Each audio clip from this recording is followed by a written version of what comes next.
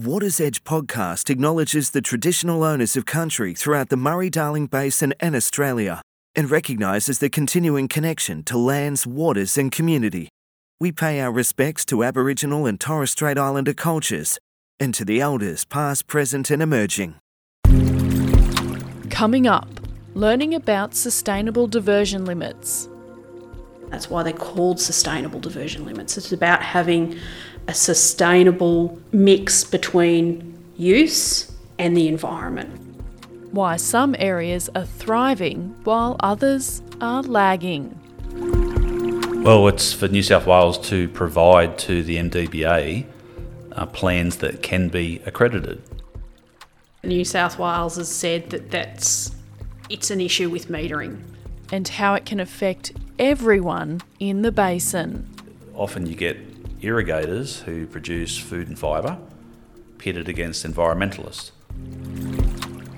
I'm your host, Annabelle Hudson. I'll be speaking to experts in the field alongside the Inspector General of Water Compliance, Troy Grant. This is Water's Edge, and welcome to the conversation.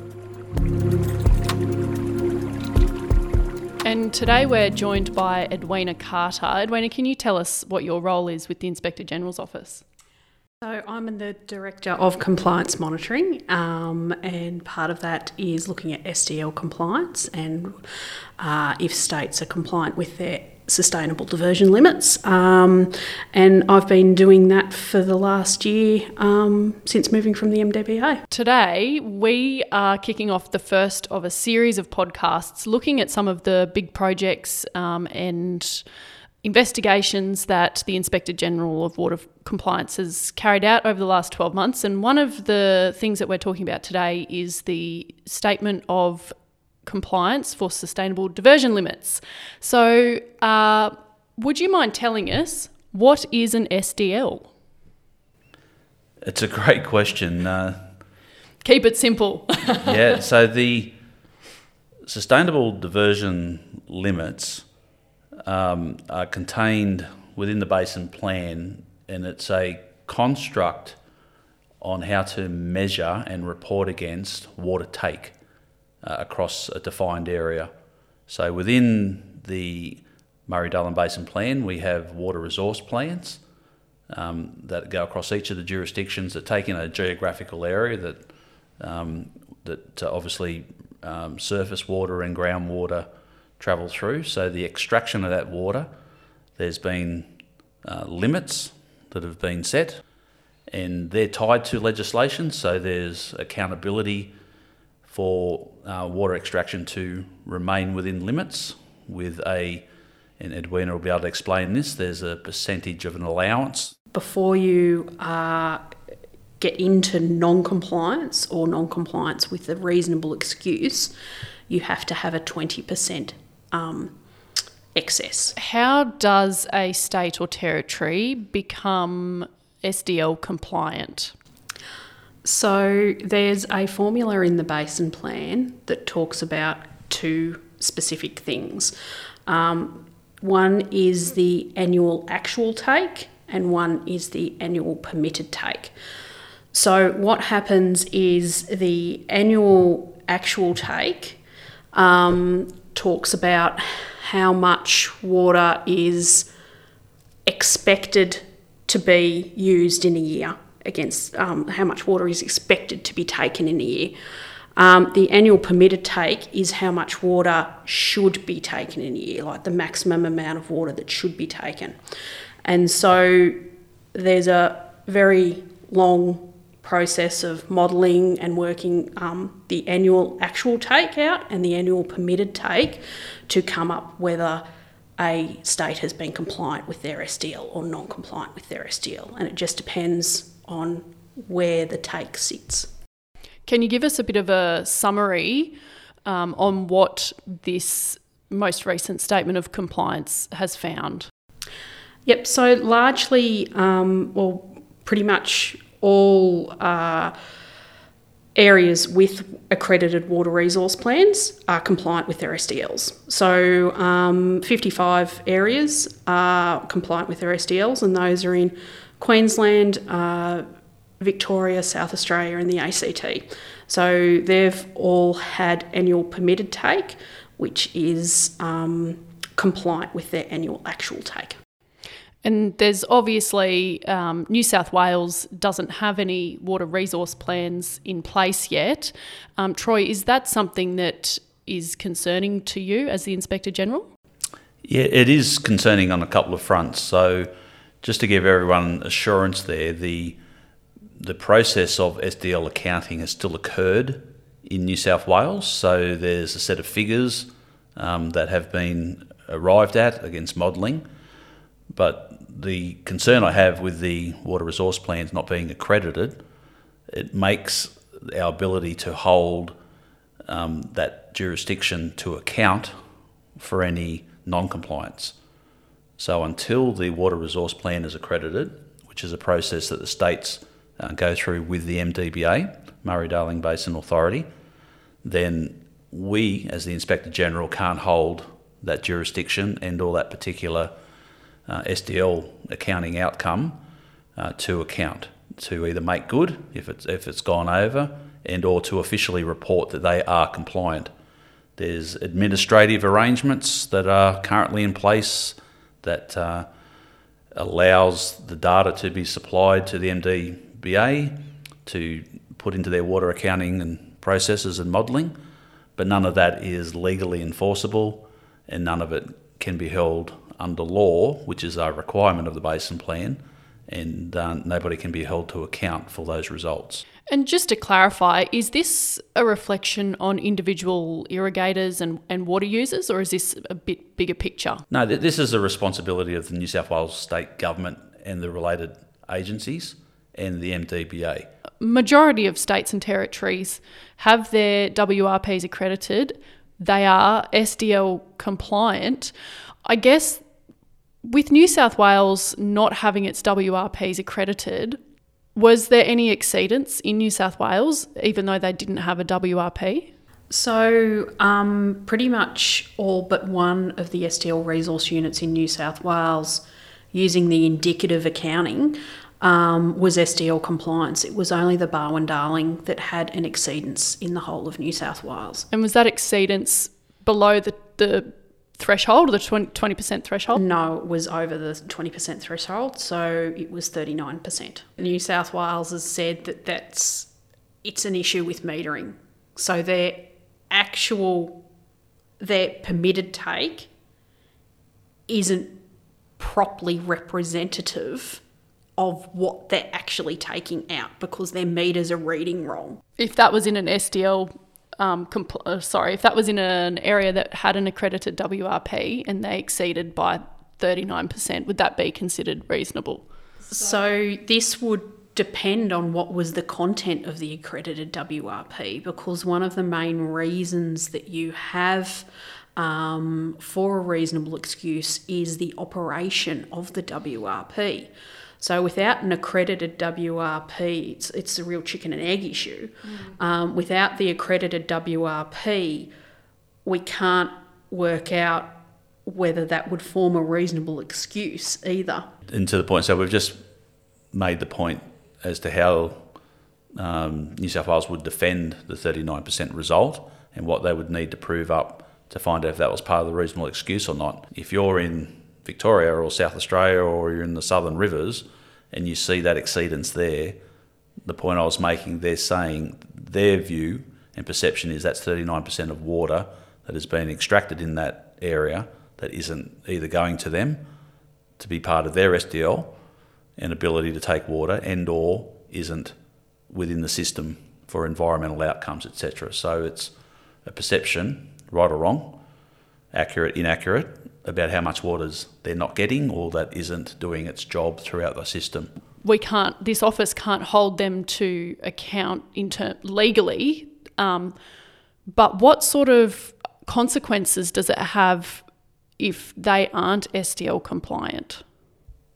None at the moment, and that's part of the problem, is that's the unfair playing field, that the other jurisdictions rightfully say, well, I'm being held to account. Why aren't they? So we have to operate this particular way within constraints, yet they are, not legally held to any constraints in reality. So there's no onus to have those make good actions in that particular area because they don't have an enforceable WRP.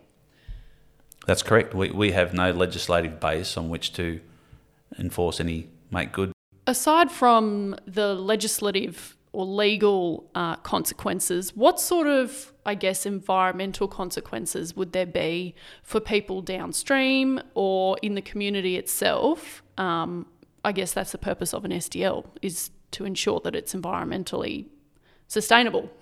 Well, the answer for that one, and I'll let Edwina elaborate, there's 39% of water take above what is considered and been modelled and assessed as the amount of water that haven't been taken, that should be used for other purposes environmental-wise. So, for example, if there's been an exceedance or more water's taken than should have been, does that mean in the following water year they have to, come up with ways to return that water or take less water in the following water year? So what happens if a state exceeds the 20% compliance limit?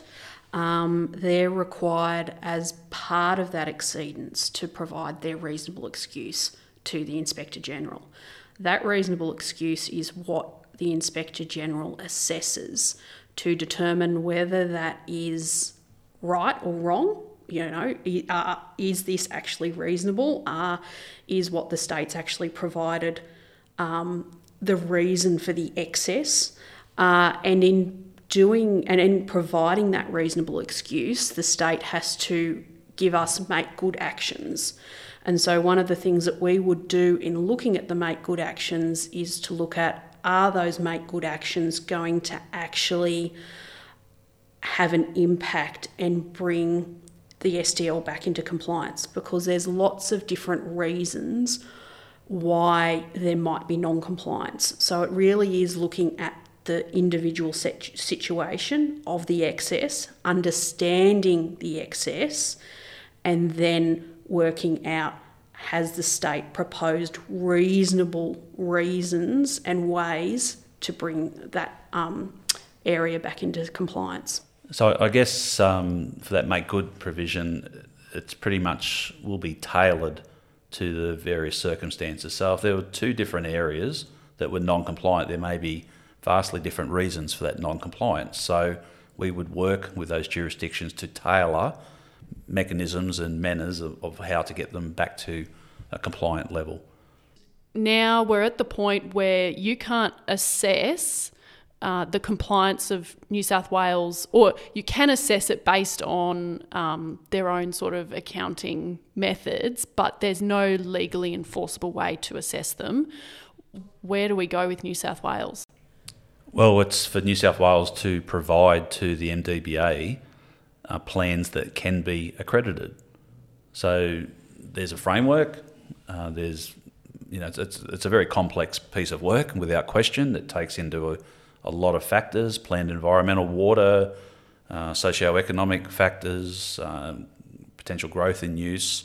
There's a whole range of issues that need to go into the construct of a water resource plan. So they're not, overnight things you can just sort of cut and paste and do. You have to be very considered, and the assessment of them also has to be well considered, and there's a need for the MDBA to have consistency across the plans, because you can't set one set of rules for one jurisdiction and have a whole different set for another as well.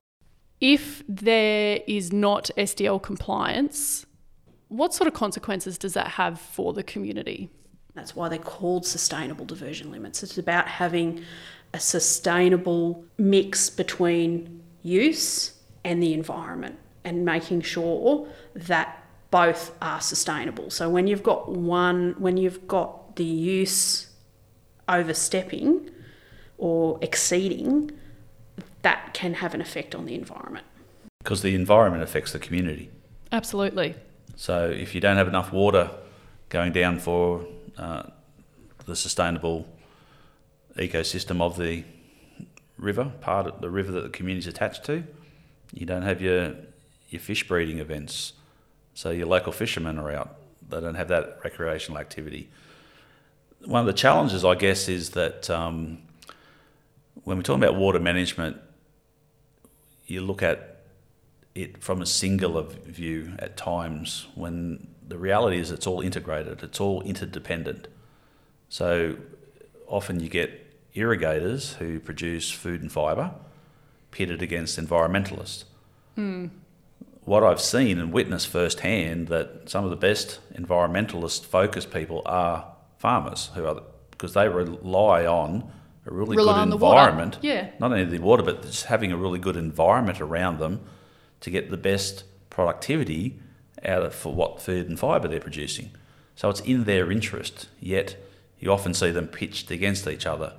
So access to water is a very contested space. There's no doubt about it, because it's a scarce resource. It's a precious resource. It's also a commodity, which adds another layer of challenge, because it can be traded, it's got value, it's all those sorts of things as well. The irrigator and the community side of it is, it's got a pretty poor community if you've just got corporations running farms and there's no communities, there's no kids going to school, there's no kids playing sport. What sort of country or community do we have? So they're all interreliant. They're not as competitive as sometimes the politics of water make it out to be. It's a very, very complex issue, and I think that's the purpose of this podcast, is to help explain some of these nuances and some of these complexities around SDL compliance, water resource plans. Something that people might often get confused or see a lot of is water sharing plans. Can you tell us what is the difference between a water resource plan and a water sharing plan? Because that is something that's been a bit of a hot topic lately. Yep. So a water sharing plan is a New South Wales instrument. There are other kind of instruments that exist in other states, like resource operation plans in Queensland and things like that. So again, it's one of those things where something the same has different names depending on where you are. But in the case of a water sharing plan, it sets out the catchment-based rules for access and water management in a particular catchment in New South Wales. So it's designed to meet the objectives of the New South Wales Water Management Act, and it's more geared towards individual licence management and things like that. So there is a distinct difference between a water sharing plan and a water resource plan. They're not interchangeable. And the biggest difference is probably the objectives. So what you've got with a water sharing plan in New South Wales is catchment management and looking at how to meet those requirements in the New South Wales Water Management Act. But when you have an accredited water resource plan, it is being assessed for consistency against the Basin Plan so that it meets Basin Plan objectives and Commonwealth Water Act objectives. So you might find that there are parts of a water sharing plan which can be used in an accredited water resource plan, but it's not, you can't just pick up a water sharing plan and go, that's my water resource plan. Okay, thank you for clarifying that one for us, Edwina. I might wrap it up. Thank you, Troy Grant and Edwina Carter, for your time on the podcast today. Thanks for having us. Thank you. Water's Edge is produced by the Inspector General of Water Compliance, Australian Government, Canberra. For more information, visit www.igwc.gov.au.